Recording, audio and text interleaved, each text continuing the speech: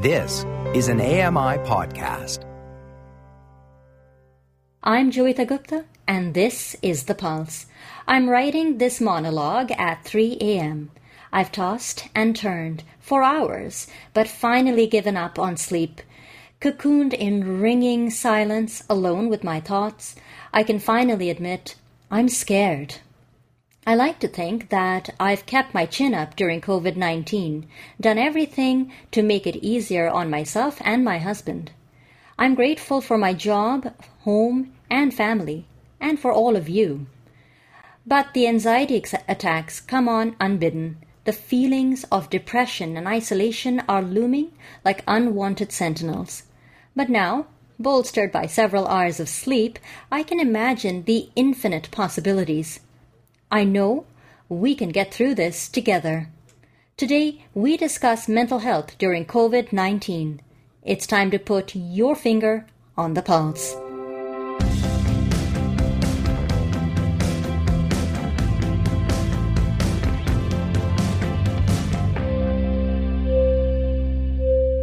Hello and welcome to The Pulse on AMI Audio. My name is Joita Gupta, and on today's program, we are again delivering content to you while we self-isolate and work from home. I want to acknowledge that today might be a difficult show as the conversation about mental health during COVID-19 is a heavy one. I want to say that if you or someone you know is experiencing any kind of distress, feel free to reach out to a friend or family member. But if that isn't a possibility, please call your local crisis center or the 24/7 Canada Suicide Prevention Service, available in French or English, toll free at 1-833-456-4566. There is also the First Nations and Inuit Hope for Wellness 24/7 helpline at 1-855-242-3310. I also want to remind you that AMI wants to make sure, Accessible Media wants to make sure that you are kept well informed about the latest developments in COVID-19 news. Please visit our website at ami.ca/COVID-19 for up-to-date information and segments from all of our daily live shows. The Pulse, Kelly and Company, and of course now with Dave Brown. Later in the program, my guest will be Caitlin O'Toole, who is an occupational therapist. Caitlin recently co-authored a study at the University of Alberta about the benefits of mobile health apps for military members and first responders seeking support. But first, my guest is Dr. Kim Helmans, who is the chair of the Neuroscience Department at Carleton University in Ottawa and the co-host of an award-winning podcast. Dr. Helmans, welcome to The Pulse. It's great to have you on the program. Thank you. Thank you for having me on. I know that during any crisis, COVID-19 being no exception, the rates of mental health concerns go up, anxiety goes up, depression goes up. Dr. Helmans, based on your research, why does that happen? What is going on in the human brain? Sure. So I think it's always helpful to go back to our ancestral times when we were cavemen and cavewomen lurking the earth. And it made sense for our ancestors back then to live in tribes, to cohabit with others, because that enhanced the likelihood of their survival. So, they're more likely to benefit from somebody else going out and getting food and bringing it back to the tribe, or having lots of people around to protect against predators or other threats. And so what that means is that if our ancestors were socially isolated, so living apart from a social group, that would have initiated a stress response. And that stress response was actually adaptive, because what it did is it pumped out a lot of hormones and neurotransmitters, the chemicals that fuel our brain or signal in our brain. What that would have done is say, you need to be paying attention, you need to be aware of this threat to your possible survival, and to go out and seek shelter or seek companionship and try to defend against being socially isolated. And so what that means is nowadays, when we are socially disconnected or feeling lonely, that initiates a stress response in our body. And if we can't end that loneliness, if we can't seek out a social support group or call a friend, those stress levels continue. And certainly for people who might be more at risk for things like depression and anxiety disorders, this might worsen or exacerbate existing depression and anxiety. I know that you are the co-host of an award-winning podcast, so I really want to ask you about your podcast because I think it's a way to bring science to ordinary people. So tell us more about it. Yeah, sure. So our podcast is called Minding the Brain, and I co-host it along with my friend and colleague, Dr. Jim Davies, who's a professor in the Department of Cognitive Science. So that's why it's Minding the Brain, because he's the mind and I'm the brain. So we take turns interviewing each other on topics related, of course, to psychology, cognitive science, mental health, neuroscience, and we've range topics from why people believe in alien invasions to concussions to people hearing voices in their head. So it's a real smorgasbord of topics that we think have some popular appeal. And importantly, we're bringing the science to the people, right? So we have most of our conversations are evidence-based. We dig into the literature. And I think Jim and I, our strength is that we do a lot of knowledge translation and science communication in a way that I think is accessible to the everyday person. So if you're interested, mindingthebrainpodcast.com is our website, and we're on all the podcast hosts. So we're on Stitcher, we're on iTunes, and the Apple products. Awesome. Well, one of the things that we're thinking about in terms of COVID-19 and dealing with some of the stress that's arisen out of this unprecedented situation, I've been doing a lot of reading online and listening to the radio, and people say it's really important to have a routine. But just based on your experience of hosting the podcast, do you feel, and I ask this because I don't think anyone's really talking about it, but do you feel that having some kind of a creative outlet, like the podcast might be for you, is a way to deal with or mitigate some of those stress and some of that anxiety?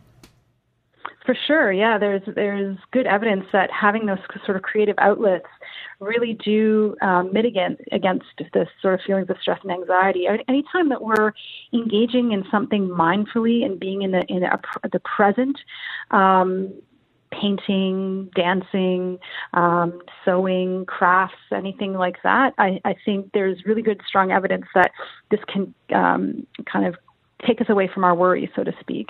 And I have heard, certainly there's a lot of anecdotes out there of people like taking up baking or doing lots of painting, anything where they may have not have had the time to do so. They're feeling like, okay, maybe this is the opportunity to engage in a hobby. Of course, this is not always easy, and recognizing that there are some folks where that might be proved too difficult because they're coping with child care, elder care, other sources of stress. So, yeah, if you have the opportunity to do something that you enjoy, this is really wonderful for our mental health. Mm. And, in terms of your previous research and in terms of my previous background in women's studies, I remember taking a course and learning about the double day for women. This idea that if you're a woman, you might work a full-time paid job only to come home and then work the equivalent of another full-time job, only that would include home care, child care, and that second job would be essentially unpaid, ergo the double day. And we know that a lot of children are staying home because of COVID-19. I know some of your previous research has looked at the gendered impact of mental health. Do you think that we're going to see an increase in the ways in which mental health concerns manifest in women, and will more women be susceptible relative to men? That's an excellent question, Joita, and thank you for raising that, because I think it what I'm hearing in this discourse in the media, popular media and social media, is that what the COVID-19 pandemic has done, along with other natural disasters or wars, is it amplifies existing societal disparities, right? So we're seeing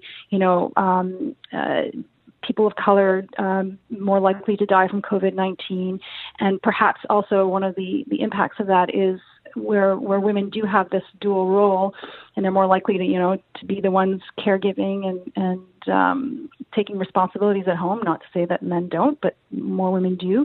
That this is amplified under these circumstances, and we may have more women that are taking on the responsibilities of doing the homeschooling with their children, coupled with, as you said, there is evidence that women it's well known that women are more at risk for the development of depression and anxiety disorders. This may well exacerbate that scenario. And I applaud you for raising that, because I think it's something that we need to be mindful of coming out of this pandemic, or even during the pandemic, not to mention also increased rates of spousal and domestic abuse. And of course, women are very much more likely to be victimized in that way. So we need to have our lens on the vulnerable populations coming in and out of this pandemic. In the minute or so that we have left, I want to ask you to expand on a remark you made previously, Dr. Hellmans, which is, it's okay not to be okay. What did you mean by that? Because sometimes we have this tendency to make ourselves like, oh, maybe I'm, somebody else has it worse, right? Like, I should feel grateful because I have a roof over my head and I have, a meal that I can count on for today.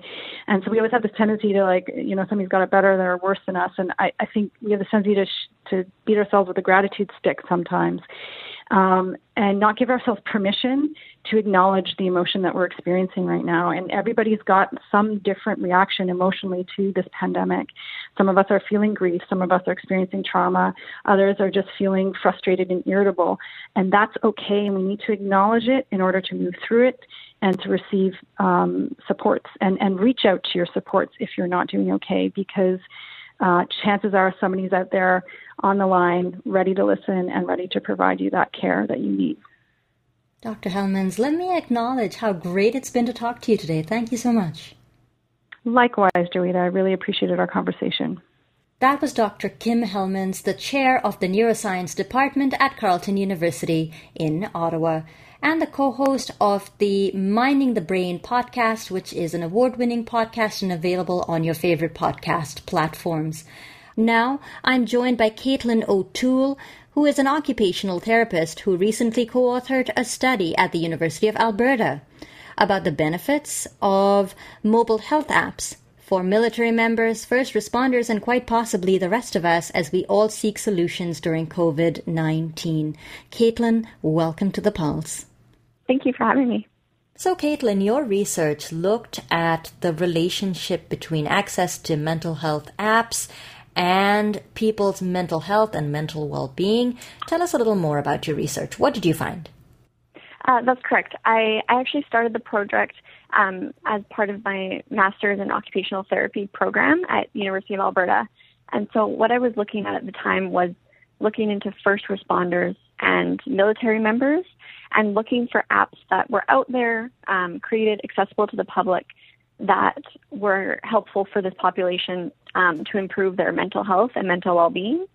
And I found some really interesting things. I found that there's actually quite a wide variety of apps out there. Many of them are actually very good quality, created by very reputable developers. And I was actually really excited to see that many of them included content that would be recommended by a therapist, an occupational therapist, kind of some of those mental health tools that are commonly used in practice. And so I thought it was such a great way for people to, get comfortable with the topics of mental health, maybe if they aren't quite comfortable seeing an actual therapist yet.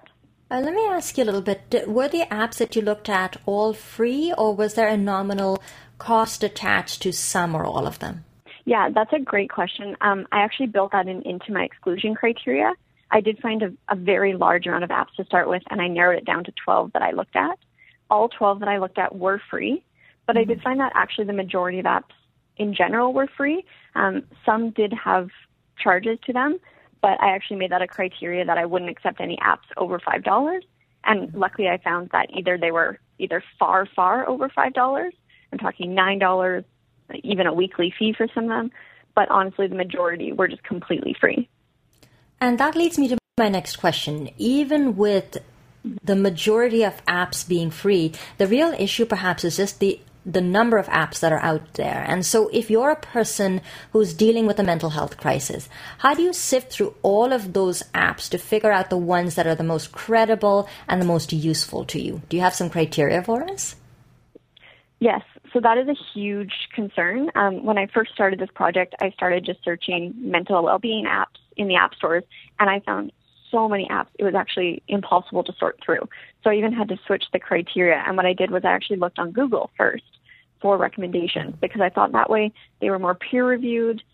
People could type in kind of what they were looking for, why they were looking for it, and actually read a background. And I found that that really helped me narrow my search. Through that, I then, like I said, excluded apps that were expensive, because there's so many good apps out there that are free. If you're comfortable, I would say use a free one first. I also look at the developers when I was looking for them. So looking at what's a reputable developer. As I said, I was looking for military members and first responders. So I found quite a few apps created by, the U.S. Department of Veterans Affairs. So in my mind, that is a credible source. I'm also looking for something that really kind of gives some background as to why they're offering the tools. People need to know that there is reason, that there's a mental health component behind just the tools offered in the apps. Those are some of the first criteria I was looking at. One of the criteria that I often look at, being visually impaired myself, when I look at any app, is whether that app is accessible to me as a person with a visual impairment. And so bearing in mind that perhaps you're not an accessibility expert or a developer yourself, have you heard anything from the public, or did this sort of issue of accessibility come up in the reviews of the apps that you were looking at? Unfortunately, that wasn't something specifically I was looking into, but it is a really good point. And I mean, my hope would be that many of these apps, many of them were quite heavily text-based, which I did say was a bit of a deterrent. But my hope would be that they would work with any sort of text reading software still.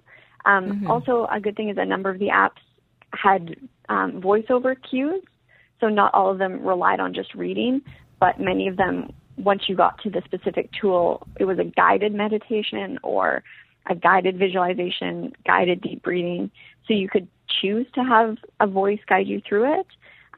Unfortunately, as I said, I wasn't looking specifically for that, but my hope would be that, it was a bit more embedded into it than maybe some other apps might be.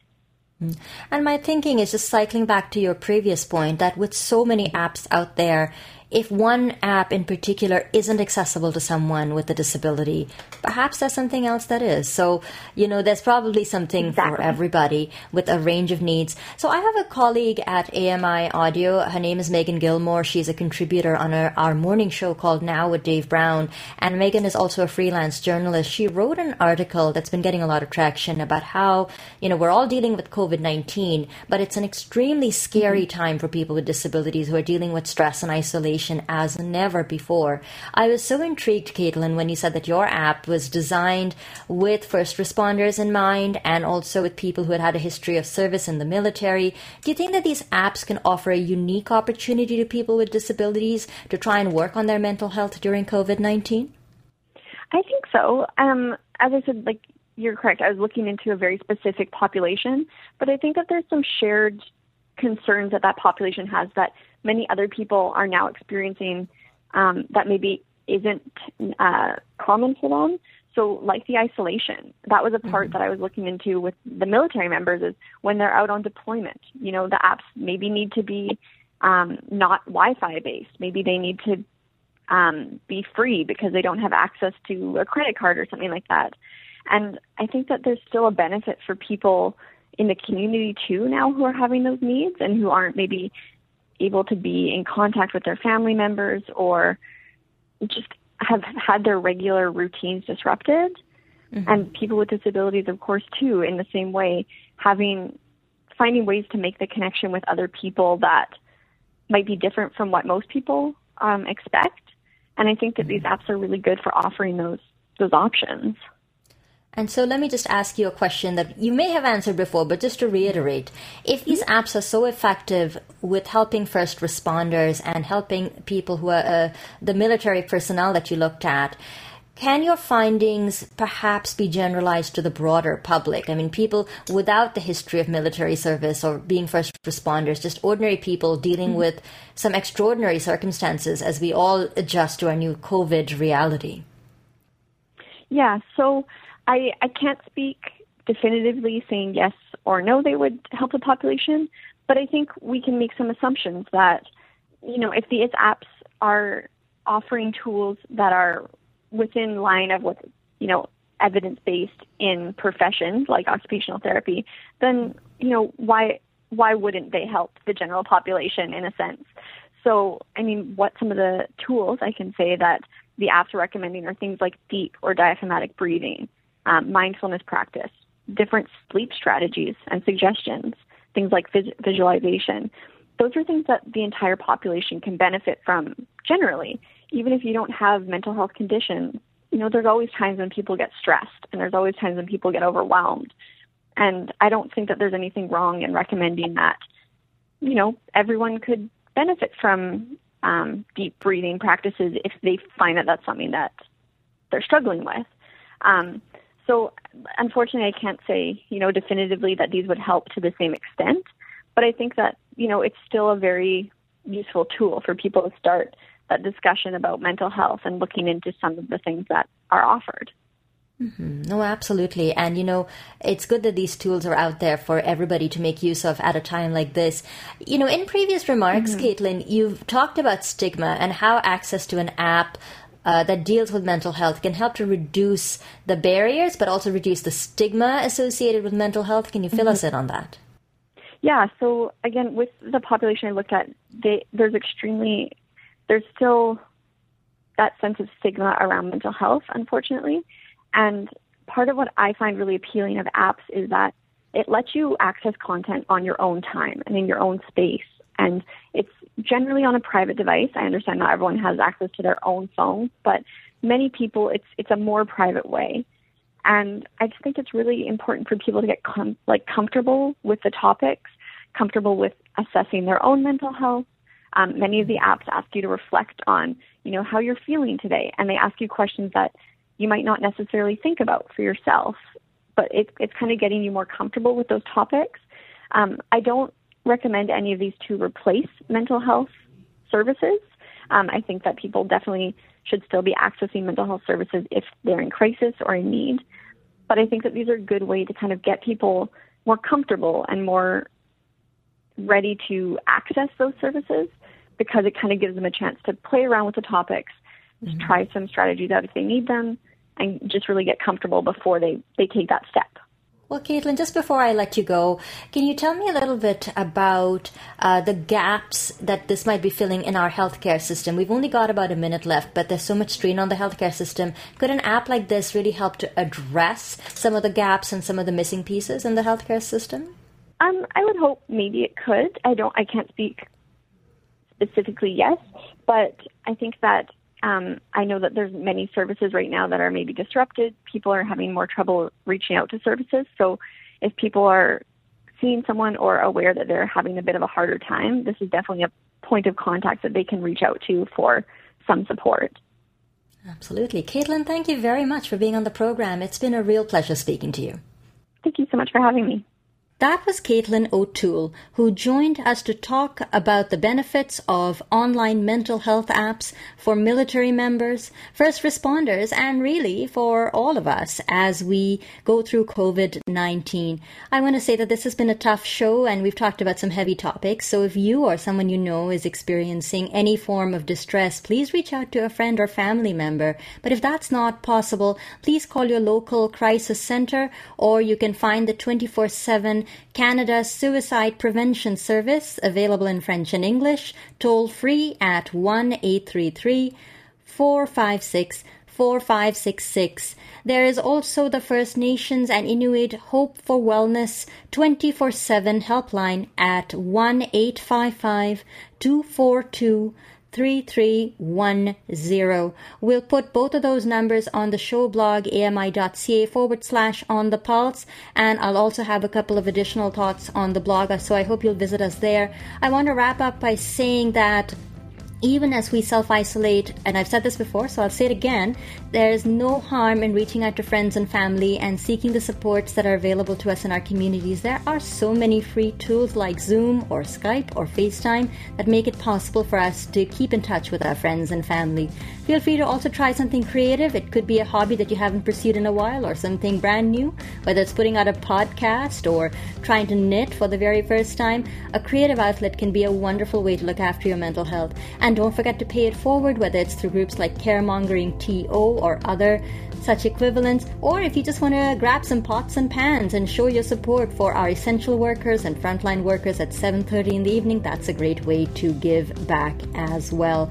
I'd like to thank both Dr. Kim Hellmans as well as Caitlin O'Toole for being my guests on the program today. The Pulse is produced by Enrica Delanerol. Sam Robinson is our technical producer. Andy Frank is our manager for AMI Audio, with special thanks going to Paula Deneen, supervisor for AMI Audio Technical. Thanks a lot for listening to the program, and we'll talk to you soon.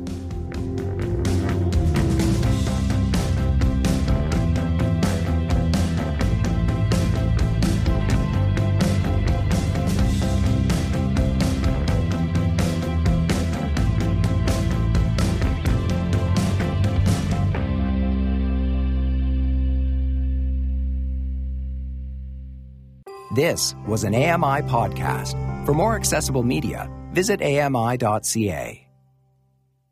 Hello, I'm Sean Priest. Join me monthly for Sean of the Shed, where I introduce you to all the technology that can be so useful to us as blind or partially sighted people. Find Sean of the Shed wherever you find all your podcasts.